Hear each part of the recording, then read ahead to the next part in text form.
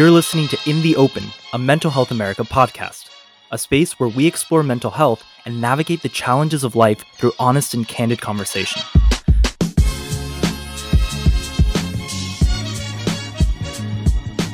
Hi, everybody. Welcome back to In the Open. It's Teresa and America. Hi, everyone. And we have a guest today, Bill. Hi. Hi, Bill. How are y'all? Today's topic is how do I quit drinking or using drugs? This is part of our addiction series that we're just getting started and kicking off. So, Bill, I just maybe start with telling us a little bit about you. Like, what do you want people to know about who you are and your journey?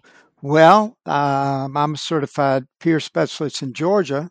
I spent my career in healthcare, putting computer systems in hospitals and doing project management. And when I reached, retirement age, I decided to start doing peer support. And I joined Mental Health of America. And I'm excited about doing this. I'm in recovery, and I'm looking forward to sharing this. And when you say that you're in recovery, what does that mean to you? Well, I'm in recovery for both a mental health challenge with bipolar disorder, which they used to call manic depression. I like that term better because sometimes I've been manic and depressed at the same time. But I'm also in recovery for substance abuse, primarily alcohol and prescription drugs. Last week, we talked to Rachel, who is your peer on our team, about figuring out if you're addicted. Mm-hmm. And today we're transitioning a bit to like, once you know you have an addiction, what does it mean to quit? What does that feel like? So when you hear that question, what's the first thing that comes to your mind? Well, you have to be willing. You have to really want it. Sometimes you have to hit bottom in order that you're going to lose everything, your family, your job, everything. And so you realize you have to quit in order to survive. If you don't, there are only three things that can happen to you. You either end up institutionalized, or you end up in jail, or you end up dead, or all three. And so I chose recovery. Is that kind of what triggered for you the realization that you needed to quit? Yeah, I mean, I was in the hospital for suicidal ideations, and I was in a group, and I listened to other people. And one of the things we talked about was that, on the prescription bottle, it said, do not drink on it. And I realized at that point that I had to quit in order for my medications to work. I also was a workaholic, and I used my addiction to sustain me in my work. I would work hard during the day. I would have to take medications at night to sleep, and I would have to take medications to get up in the morning. And I did that for about 13 years, and it really made me sick. Bill, I appreciate you sharing that. I wonder, too, if you can speak to a little bit of what you said was, you kind of have to hit rock bottom. And that is so self-defined, right? I know that there's a whole movement of folks within the substance use space that feel the way we used to think about it is like, last resort, you're going to die. This is the time you have to make a change. But there's a movement around trying to do that way earlier before you hit like that rock bottom space. I wonder if there were some of those like indicators earlier on in kind of your experience, and if you can speak to that a little. There were. I had someone tell me one time that my best intentions had got me where I am today. And my intentions were not to have problems with alcohol or drugs. And I tried to quit, several times and was not able to do it. And I realized that I had to get some help or someone to help me. And so that was another reason why I got a sponsor in AA, because I wanted someone that helped me through dealing with the shame. You can be guilty and go to jail for a DUI, but when you get out, if you feel shame about, I did something wrong, it upset my family, all these types of things, that's shame. And so you have to get rid of that. And the way you get rid of it is being empathetic about yourself. It says in AA book, how can you be angry at a sick person? And so one of the things I realized early on was it was an illness. Mm. I've had it in my family, and my wife had it in her family. So I was able to identify that I had issues, and I had to quit in order to be myself again. And when you talk about, I tried to quit and I couldn't. I mean, I hear that a lot. I mean, we often tell people like that's probably a really good sign that there's a real problem is you try to stop and you can't. Is that It is. true? Or can you tell me about what that was like? It is, and I probably know 100 people with addiction that I've known over the years, and all of them say that they tried to quit and they couldn't. I mean, I went in the hospital, stayed for 2 weeks the first time, got out, and within 3 days, I was, having a glass of wine. And so immediately I went back in the hospital and sort of threw up my hands and said, I can't do this on my own. I need help. And so I decided I would do whatever it took to get better. And it took a while, but I did stick with it. What were those early days like? Like what do you remember what that felt like in those early days of trying to get better? I was in a fog sort of because I had got at the time when I went in the hospital, I was going, sort of detoxing. So I was in a fog. It was difficult, but people that were in recovery already, my peers, would keep telling me it's going to get better. It's going to get better. And so they were my support system. Did you naturally navigate towards AA because that was what was around, or was there something that kind of led you down that pathway? No, I didn't navigate. I mean, I didn't, decide that was what I should do. But when I went, the facility I went into, they had us go to meetings when we were in the facility. I didn't like it at first. I said it was not about me. Everybody else was different than me, that I was different. But the longer I stayed in there, the more I realized that a lot of these people were just like me. And once I got over that, I was, able to share in the meetings. I was able to listen to peers that, at the time I went in, somebody said they had 20 years, and I'm like, no way. And I just reached 22. So it can be done. It sounded like it was hard, like time blindness, losing sense of future. Yes. Yeah. It was, like I said, I was in a fog. I was having problems seeing. My ears were ringing all the time. I had this metallic taste in my mouth. I hadn't been eating well, not eating right. When I got into a facility, I started eating right. And I'm not saying you have to, do it that way. I think, the main thing is to be willing to do it. You really want to do it. And you're not doing it for anybody else. You're doing it for yourself. Because I don't know how many people I've met that said, I did it for my wife, I did it for my girlfriend or whatever. I did it for someone else, my family. And it doesn't work because one of the things we do when we're in addiction, we have resentments. Somebody will say something against us, we don't like it, we get upset and we drink. Or it's a great day and everything's going great, so I'm going to drink and celebrate. So one of the things I also realized is that I had to forgive myself and also forgive people around me.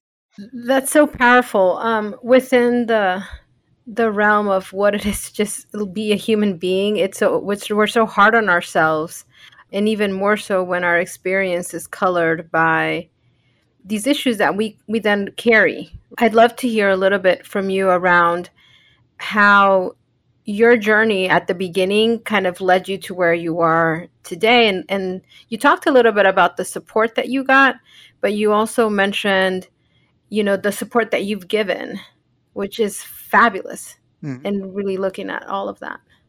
Yeah, I think you have to give back. You can't keep it unless you're willing to give it away. And there's so many things that people told me coming along. One of the things when I was first got in, I was in a meeting and I said, everybody's trying to brainwash me.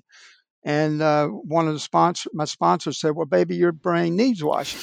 And he was the only one that could say something to me like that.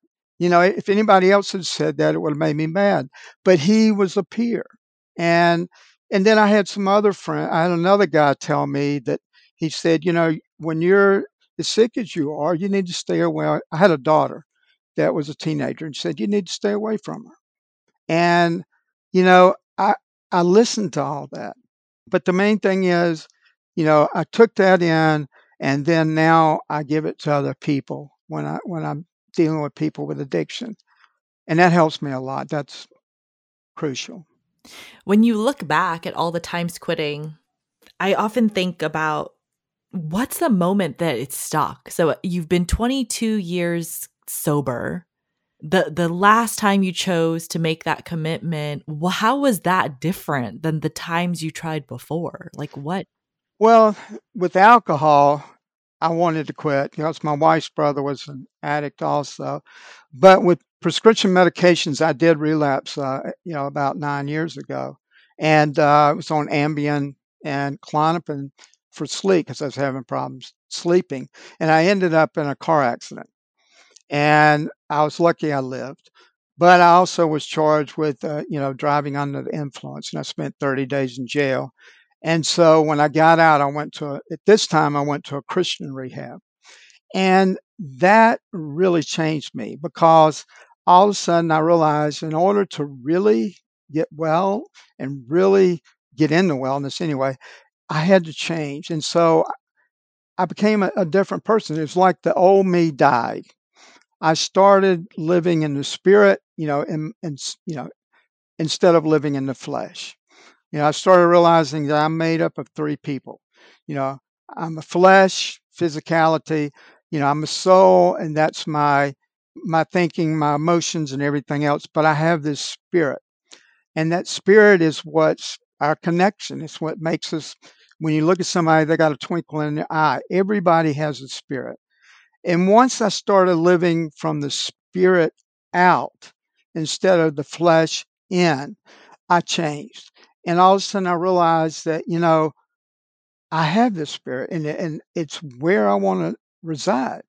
And as long as I'm taking mind altering substances, I can't really live in the spirit.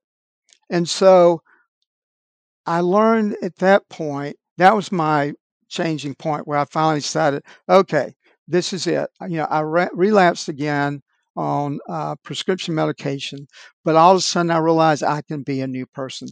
The person that was me that was taking those prescription drugs to sleep, I just basically killed it. I just said, that's my past. I'm not going back there. Now, I'm not saying 100% I won't. I have to stay in recovery every day, but it was a new mindset. And AA is a spiritual based program. Most people don't realize that, but they're saying that you need to depend on a higher power. And I believe that because you can't do it on your own. And until I truly allowed my addictions to die, then that's when it really made sense. And that's where I am today. And it's a lot easier because I don't want to drink. I don't want to take drugs because I don't want, to have mind altering experiences. I, just living myself. I went and had a colonoscopy recently, and they put me on medications, put me to sleep. And when I woke up, I was all druggy and everything. I'm like, I don't know how I enjoyed this, so, but I did at one point. But now I don't. I like the imagery of a death and a rebirth, a growth. It gives us something to root ourselves in, to understand who we are, where we were, who we want to be. Mm-hmm. That is meaningful and more meaningful than like how many drinks did I drink. Yeah, I spilled more on my foot than you drank. So, Bill, in your experience, given that you have been in recovery for so long, did you find that quitting, like the use of drugs, was, I want to say easier, but I don't know if that's the right way because nothing's easy, right? No. How is that experience related to your larger experience of quitting drinking? I knew the procedure. I knew what it took, and I knew that I had to work on it 100%. And I couldn't worry about, my job, my family, or anything else. I had to concentrate on recovery 100%. And, I had to let everything else slide. And then I found out at that point that I had some trauma in my childhood. That had an impact on it too. I really hadn't dealt with that. But once I dealt with the trauma, it helped because my trauma caused me to believe that I was not a good person or a worthless person. And once I really dealt with that, things got a lot easier too. I sort of surpassed those false beliefs I had about myself. And the negative thinking I had about myself got better because all of a sudden I was like, well, I'm not really this worthless person. I have had a difficult time. Things did impact me, and I was a child. I had nothing to do with it, although I thought I did.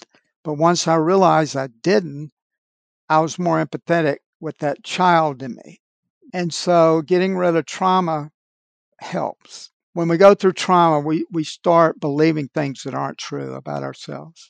How do you conceptualize your sobriety, your risk? Are you like, even today, 22 years clean, I choose every day to stay sober, and that is something I have to stay on top of?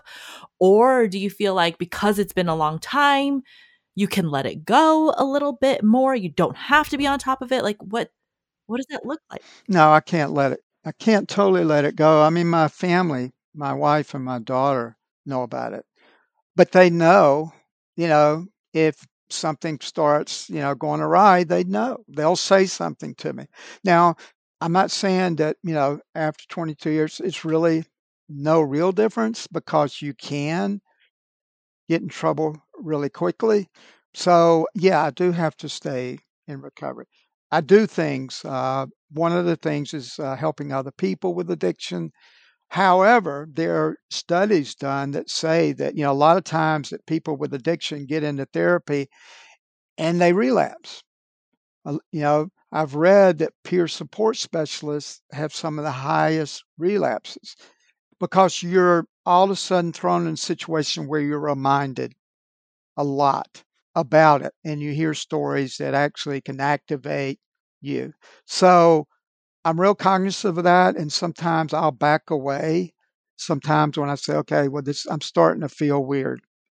I know that this is an illness that I have, but I have to, just like diabetes, you have to treat it every day.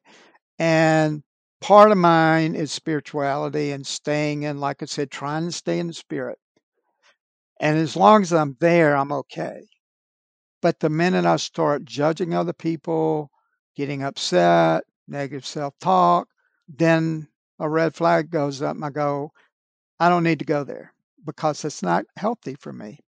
When you first get in recovery, they say it's a progressive illness. So they say if you started drinking at 16, you got it sober at 25, you didn't mature during those days. So if you got sober at 25, you have the emotional mentality of a 16-year-old. So, I think the first years I had to mature a lot and I had to deal with things that I had never dealt with before because I suppressed them or I self-medicated.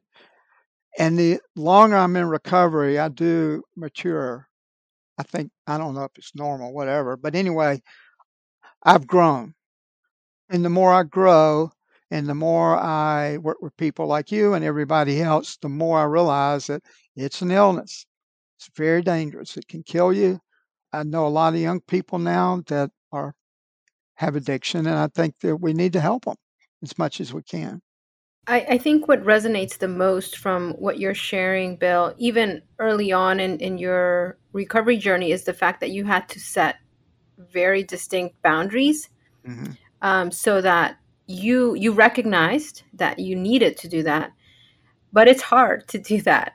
It's hard when you're not even living with an addiction. Can you talk a little bit about how you've done that and stuck with those boundaries so that you can continue to live in recovery?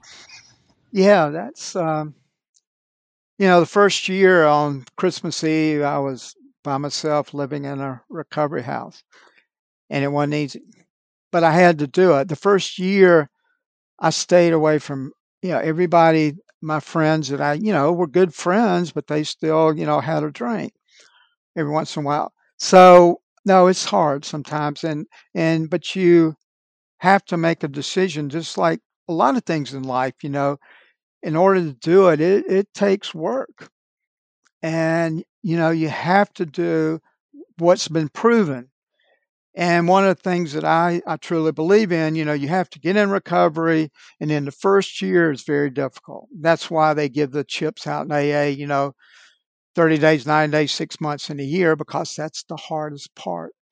And it is difficult, but it's just like, dealing with diabetes, you can't eat, I can't eat pies, you can't eat sugar, you have to make certain adjustments in your life. So when you have addiction, you have to make adjustments and you have to stick with them. I think you doing the work is something we've talked a lot about. There is something inside of ourselves that wishes it was easier Right. because drugs are easy, right? Hmm. They're so easy. I think that's the allure of it. Why it's so hard. I also caught my eye around the boundaries was also the self-awareness about your red flags. Hmm. And in mental health recovery, we talk about like a wellness recovery action plan, the Right. RAP plan, which the space to talk about what's going to trigger me. How do I know I'm in a dangerous place or a risky place of getting bad or worse in my recovery process? You spoke to that a little bit. Spoke to like, I know if these things happen, these are my red flags. Hmm. Can you tell us a little bit about how thinking that through really helped you?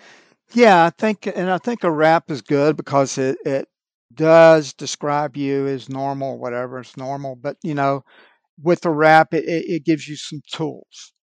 Say if I go back in, rehab, this is what I want, because you know what works.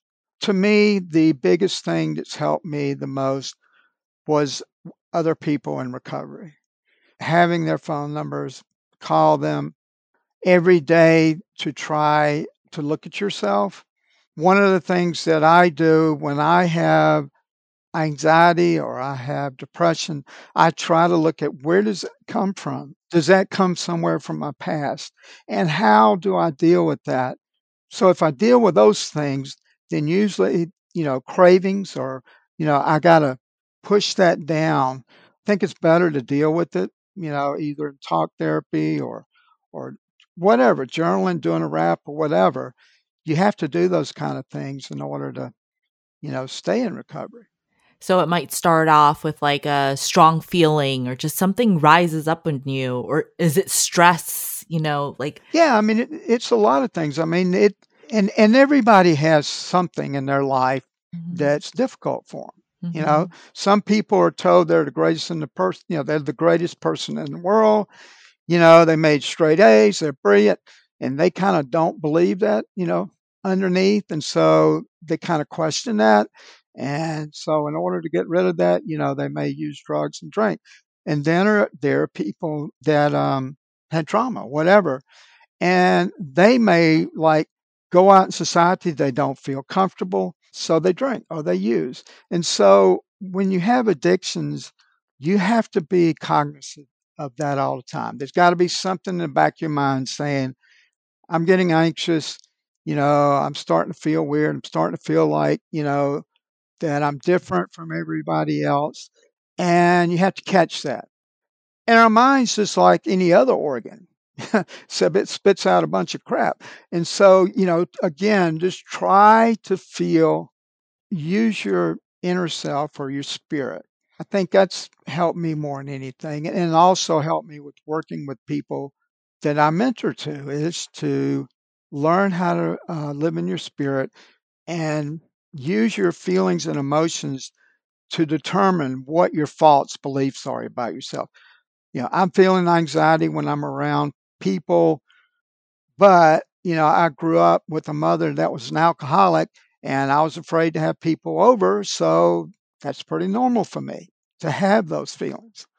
And so I have to sort of bat them down. I'm okay. And that's very powerful. I appreciate what you've shared and bringing us back to this idea that we do have to connect with a deeper sense of ourselves to get to a better place, right? Where we have to make that decision Right. so we can do better. You know, Thank you so much, and Bill. you can call it whatever, you want to call it. It just takes your inner self. When I hear about your story, the thing that stands out to me, like mental health recovery, is there's no one way. Right. And also, like, you just don't know what sticks, Right. That's true. It's everybody's an individual. I mean, the only other thing I want to say is that, when you have these illnesses, they cause other illnesses. The core morbidity, you drank too much, you may have pancreatitis later in life. If you did too many drugs, you may have problems. If you work like I did as a workaholic, I got blood clots in my legs for sitting so much. So all of these mental health challenges can and will impact you physically. Yeah. And also just what you're noting there is that addiction, we conceptualize this as like alcohol and pills, but we have addictions to work and food and sugar and chaos Gambling. and Yeah, gambling and gambling, sex. spending too much, and sex. Yeah. And I think we have to change the way we think about our relationship with activities or thoughts or things that we do that make us unhealthy, and why we lean ourselves towards those actions, or that I think that ultimately the question is like, it feels good, but in the end, is it hurting you? Right. And the internet, it's pretty judgmental also. I mean, I've noticed a lot of young people these days are having problems with addiction, and a lot, some of it comes from the internet. Just that here's the way I'm supposed to be, and I don't fit in, and so I'm unhappy. Yeah. Yeah. And when you're unhappy, maybe you're looking to fill that void with something that Right. makes you feel better, but it's not ultimately going to sustain that if we do too much. Right. All right. Thank you, Bill. Thank you for joining us. And we always close off by telling everybody to keep on fighting in the open. Yes. Thank you all. Bye.